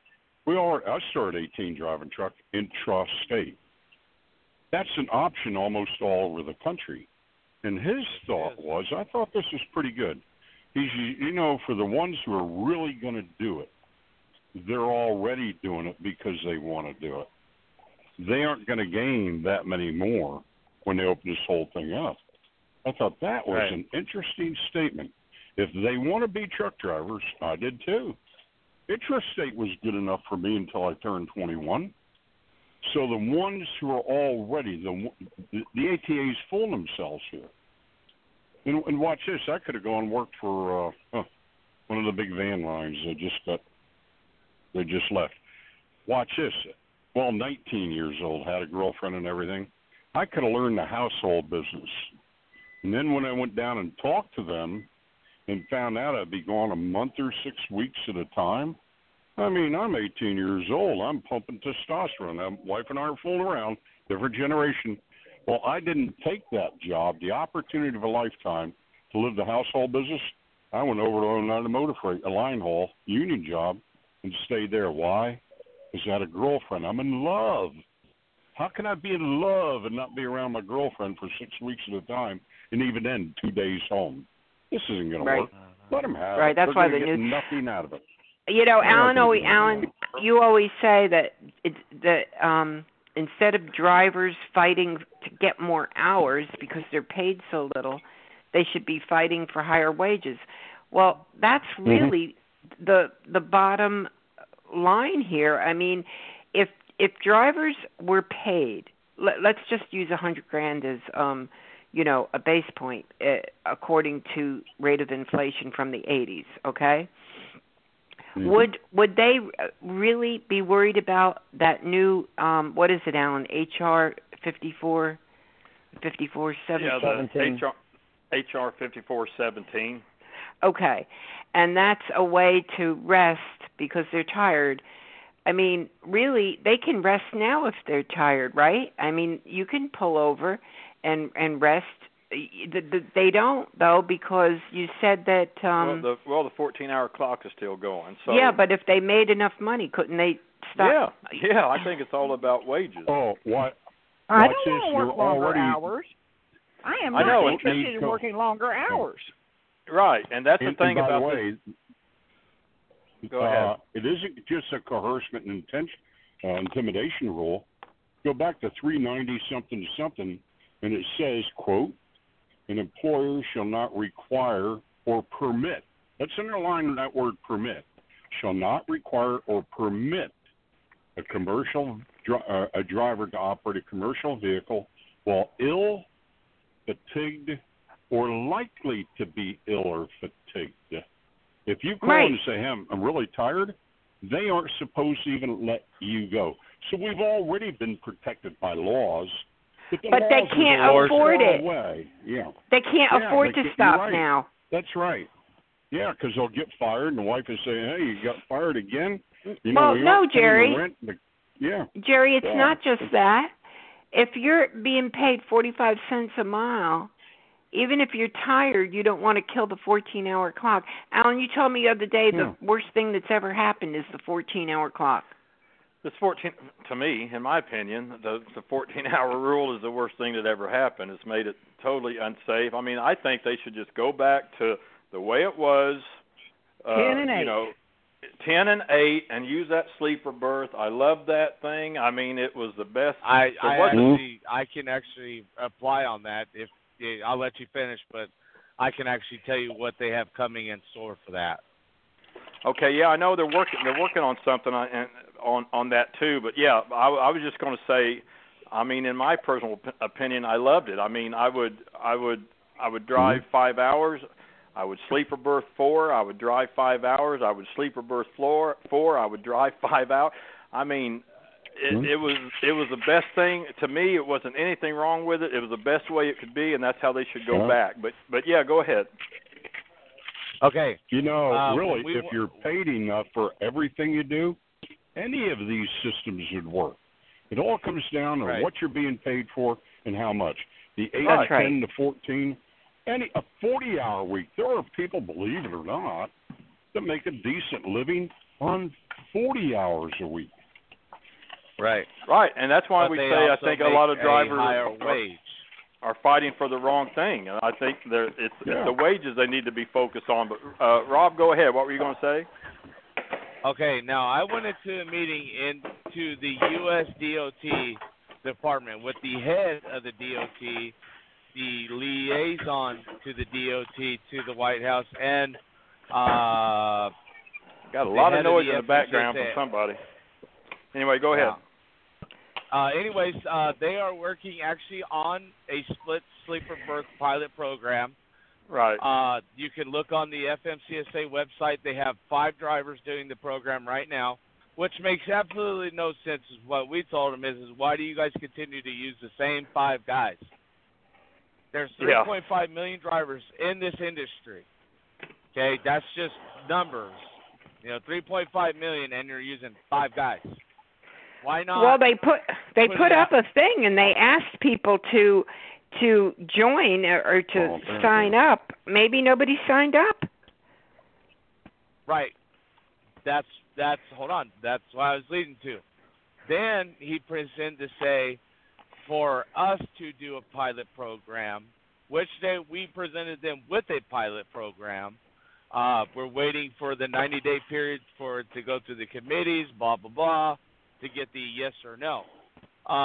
Basically what they told us is the pilot program that they started out with is they picked out 5 drivers across the nation to do the old 8 and 10, but switched it up to make it to where it's 12 and 10. 12 hours of driving, 10 hours of sleeper berth, but you can split it up any way you want to. Does not have to be consecutive hours at all. If you drove 5 hours and slept 3 hours, and then drove another 5 hours and slept 10 hours, whatever. It would stop the 14-hour clock, and that basically what they're trying to do is figure out which way is the best way to do it.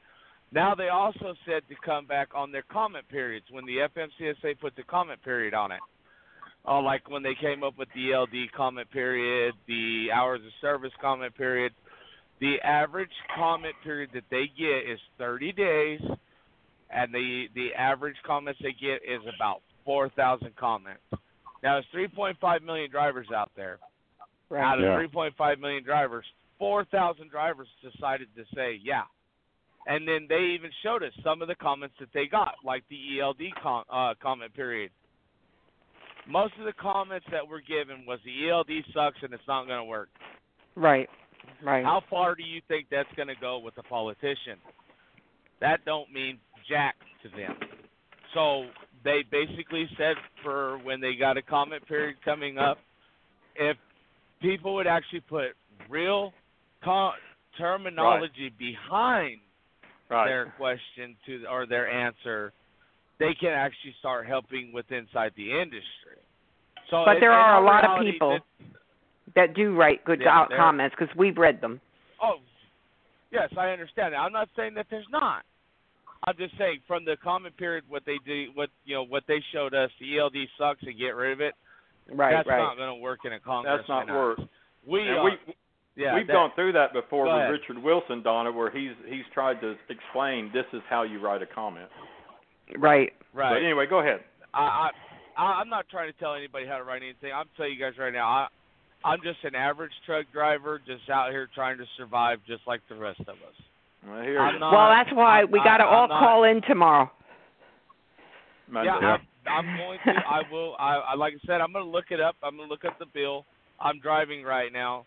I don't really mess with my phone too much while I'm driving. Right. Every now and then, yeah. But basically, in that blog post, Rob. In that blog post is links to the bill itself. Yeah. And everything. Okay. Yeah. Okay. Yeah. Oh, well, because we even have our own Blog Talk Radio. I mean, we. Oh, have really? Which one do you have? Gear Jammer Radio. Oh, okay. I've seen that on Facebook. Yeah, that's us. I'm part of Gear Jammer Radio. I have shows on Tuesdays.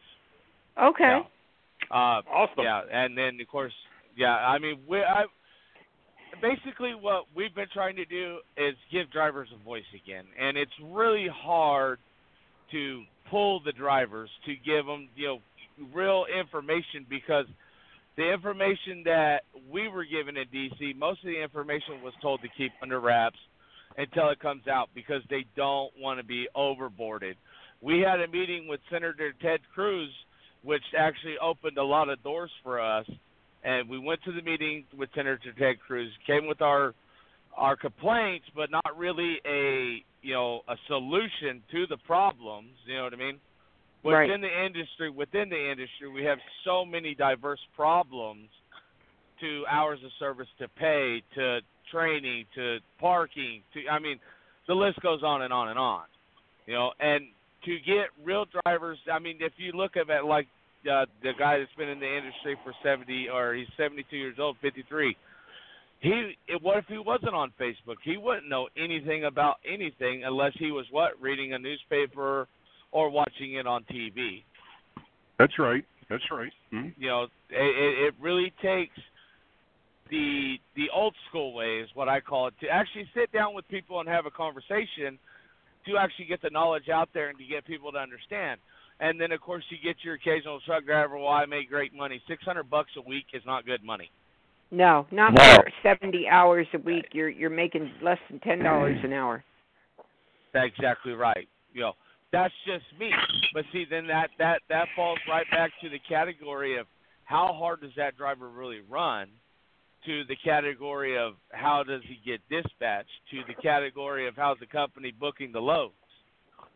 So, it's just so many different channels that you really have to go through to explain to a driver, look, just because you're just starting out, we all started somewhere. Okay, I started in a seat of a 1972 cab-over Freightliner with a Browning shifter at 8 years old on the farm. I grew up on a farm.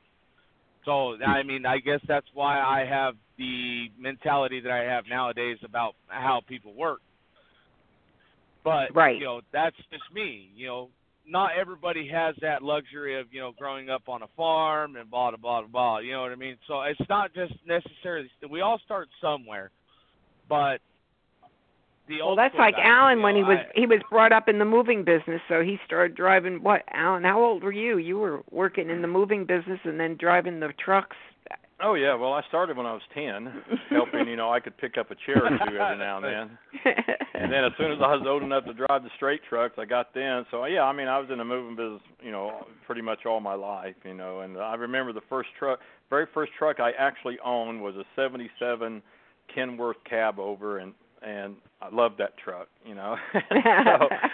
But, yeah, I spent most of my life in the moving business, and then I made a big mistake when I went over to freight. But and to say, you got to know who those good companies are. It took me years and years, but I found some good motor carriers out there. I found some good companies out there, but it's just so hard. And when Rob was talking about those contracts, it made me think.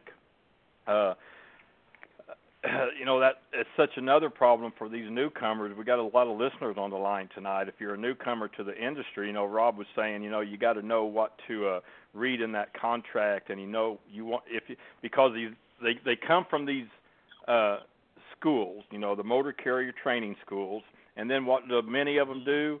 They try to immediately push them into a lease owner operator deal. And as far as looking at those as far as looking at those contracts, Rob, like you were saying, and knowing what they don't know what questions to ask.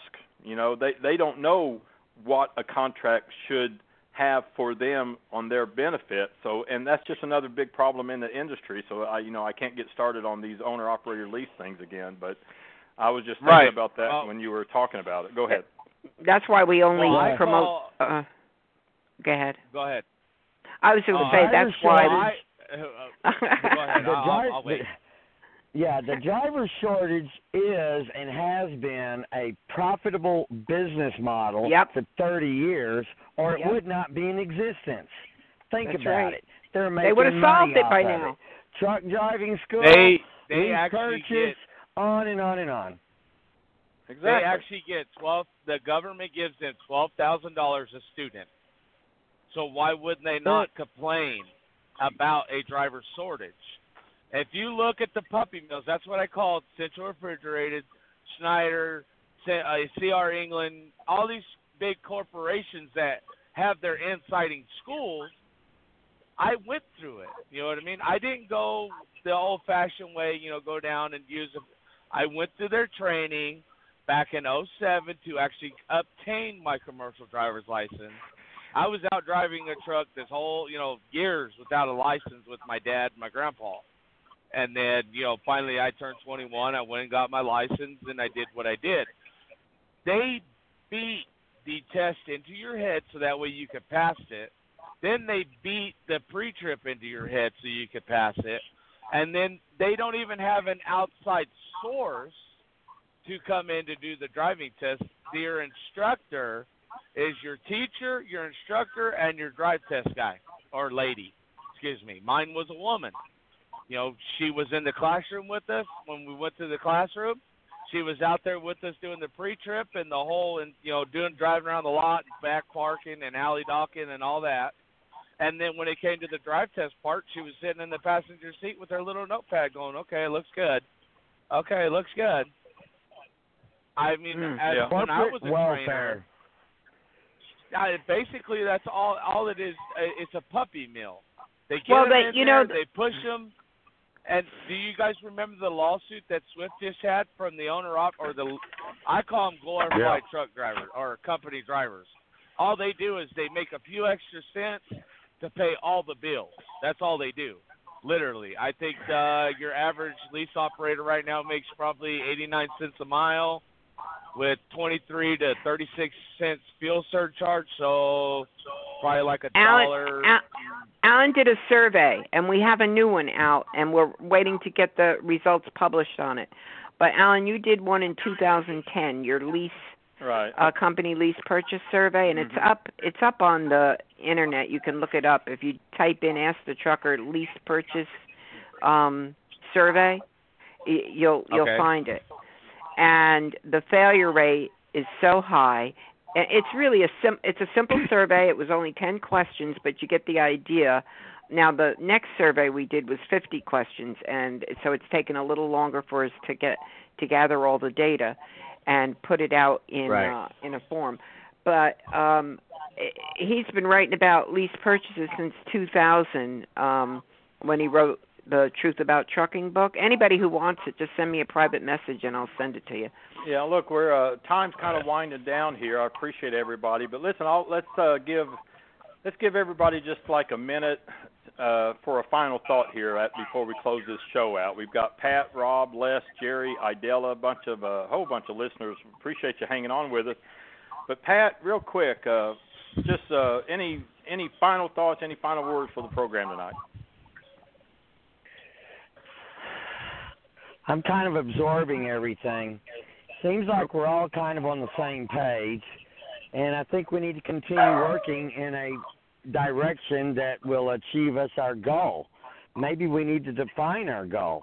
Is it a driver problem, a driver shortage problem, or is it a pay problem? I think we can solve almost all these issues if the driver was paid properly. The ELD would no longer be an issue. The ELD could then truly be a safety tool, okay? We wouldn't need this HR 57. Even the split sleeper berth, that's one way of eliminating the 14-hour rule, but for who? For what caliber of driver? For what driver with what amount of experience? The driver trainers. the lease purchase programs. We could fix all these problems if we just paid the drivers right. So as you know, I work on drivers' pay. Yep. Right. I agree with you. The wages is the root. That's what we've been saying all along. Yep, I agree too. Rob, final thoughts? Really, I really don't have a final thought. I mean, in all reality, I basically laid it out there on the table. For me, like I said, I've been in this industry for 12 years. I'm third generation, and a lot of it does boil down to pay. In my mind, it does. It does boil down to company pay. I've thought about buying more trucks, and then I thought, no, not really, because then that's just more of a hassle for me. Most people that do drive trucks like me, I'm out here to make money. I'm not out here just to ride for free. Okay. Sounds good. All right. Les, how about you? This country's ruled by people who show up. If you don't show up and you don't make your voice heard, a silent voice is never heard. So get on the phone, call your representatives, call your senators. Let them understand what's going on, what reality is. We can debate, the 10 and 8 split, which effectively could make you work 16 hours a day instead of the 14 that you have now. We could argue all of that, but the whole bottom thing is pay. If you pay a driver for every hour that the driver works, the marketplace will demand a certain level of compensation for it. So it's the marketplace that's going to determine what you pay, supply and demand. So the ELD, with the advent of the ELD, which I'm firmly against because I think it's against your constitutional rights to be tracked 24 hours a day by a federal government agency. With the advent of the ELD, the argument that the carriers... Oh, did we lose them? You still there? Les, I think we lost you. All right, I think we lost Les. How dare he hang up on us? But he's still with the same thing. He's going along with the wages. Okay, Jerry, final thoughts here real quick? Yeah, sure, the pay and everything. I lived through a generation where we got paid for everything. So the logbook, one of the first things I learned as a younger driver in my early 20s, the logbook is your best friend. Can you imagine that? Now, I'm going to cut off a bigger slice here in another direction. I don't have the answer to it, but we need to find a way of destroying the ATA. We need to take them down from this pedestal they're on. So I encourage drivers, even down at the truck shows, some drivers were bragging how they kind of pulled the people off at the MSCA. And I stood there and said, oh, big deal. So you told the government bureaucrats off. And I waved to the back. I said, there's your problem. My generation didn't go crying to the ICC. They took their grievances to the corporate front door. So if we got grievances, we got problems, we want changes, we don't go to the FMSCA. If you're going to picket, I'm all for that. Let's picket. Let's get a 50-truck convoy going to Arlington, Virginia, to picket the ATA. Oh, now that gets on front page news. Truckers protesting the ATA. The ATA is our problem, folks. Don't waste your time crying about the FMSCA. Do like our fathers and grandfathers did. Pick up your damn axe handle, your cheater bar, and fight your way to the front door. The problem here is industry management, the corporate front door. That's who we need to be yelling to. Well, that's why I think if my last word's going to be to everybody to call in tomorrow, the last day, to tell your representatives no to the Denham Amendment in the FAA reauthorization bill, which will enable carriers to legally only pay drivers They're miles driven, and it preempts what we believe so strongly in, the state's rights, especially the state labor laws that protect piecework wage employees from being exploited. That's my last word. And the phone number for that, everybody, is 202-224-3121. And get on and find out all those representatives and just call them all. You can find them right on Google. All right. And Idell, are you still with us? Yes, sir. I certainly am. All right. You have the last final words and thoughts. Go ahead. Well, thank you.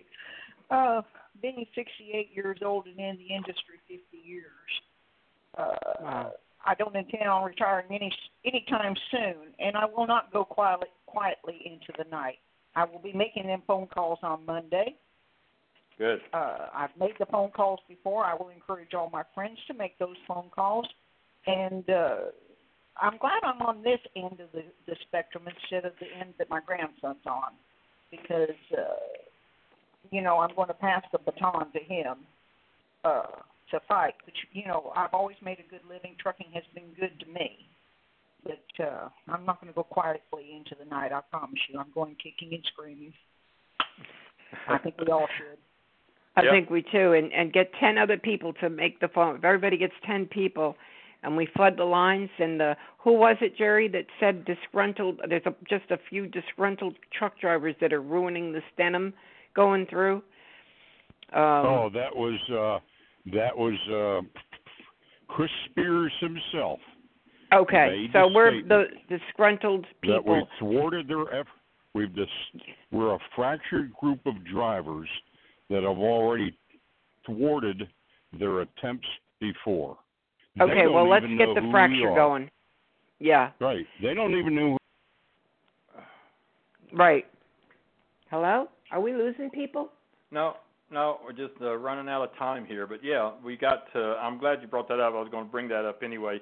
Again, to call – the whole show was spent on the Denim Amendment. That should tell everybody how important this really is. So Monday is the last day. Call, as Donna said, 202-224-3121. Say no to the Addendum Amendment, and in the FAA reauthorization bill. Right, and we've done it before. We've done it again. Keep in mind, this is ATA's sixth time to try to slip this in. But hey, it was a great show. I appreciate everybody calling, all your thoughts, your wisdom, and it just made for a really great show. I really enjoyed it. So we will catch you next time. Hey, we're going to do the song by Bill Weaver, "I'm Rollin'." And you can check his site out. It looks like he was still building on it, Don. I'm not sure. BillWeaverMusic.com? That's what I thought. Let me see if I can find it. I know I met him last year at GATS, and Alan, you'll get to meet him when we go this year. Yeah, that's another thing, too. I've always been so busy working and everything, but Donna and I will be at GATS this year, so I'm looking forward to seeing and meeting everybody. And I looked it up as BillWeaverMusic.com. Yeah, it's loading now, but it's here it is. That's it. Okay, yeah, his song is "I'm Rollin'." Very talented truck driver. So check it out, BillWeaver.com, BillWeaverMusic.com. His song tonight will play right after the ending here is "I'm Rollin'." Thanks again, everybody, for a great show. Either me or Donna will see you next time on Ask the Trucker Live.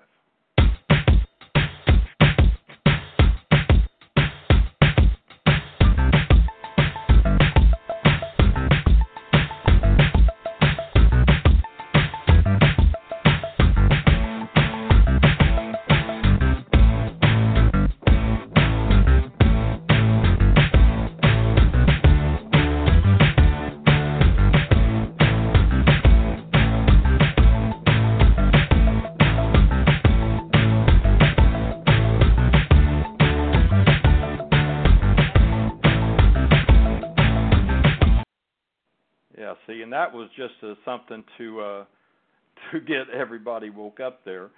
I'm going to look up here real quick. I want to see something here. We'll leave it at that. Thanks again, everybody. We'll see you next time. You've been listening to Ask the Trucker Live with Alan Smith. On behalf of Alan and Donna Smith, AskTheTrucker.com, TruckingSocialMedia.com, NorthAmericanTruckingAlerts.com, Blog Talk Radio, and Ask the Trucker Live. I'm J. Michael Collins. Until next time, drive safe and thanks for listening.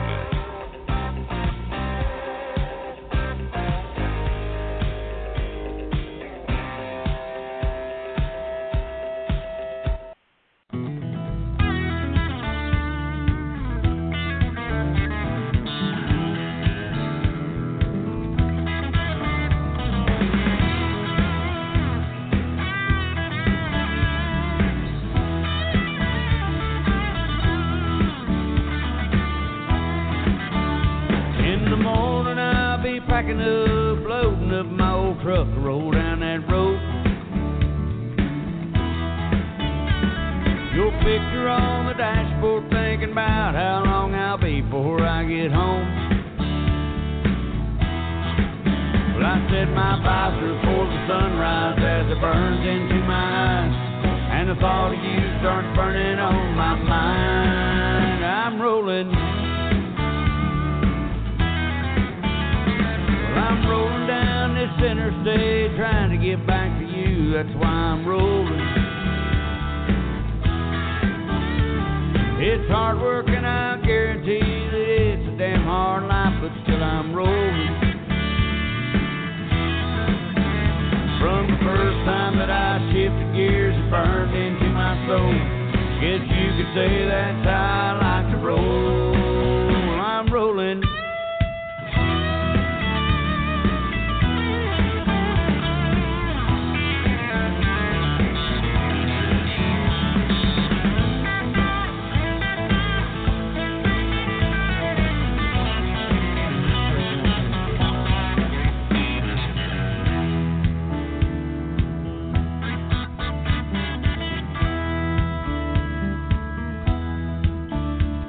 These yellow lines and white lines go forever. Any driver knows that's true. There's a road map in my mind. Somehow I find it always leads me back to you. If the wind blows in my favor and I cross 5 more state lines, well, I'll hold you in my arms tomorrow night. I'm rolling. Rolling down this interstate, trying to get back to you, that's why I'm rolling. It's hard work and I guarantee that it's a damn hard life, but still I'm rolling. From the first time that I shifted gears, it burned into my soul. Guess you could say that's how I like to roll. I'm rolling.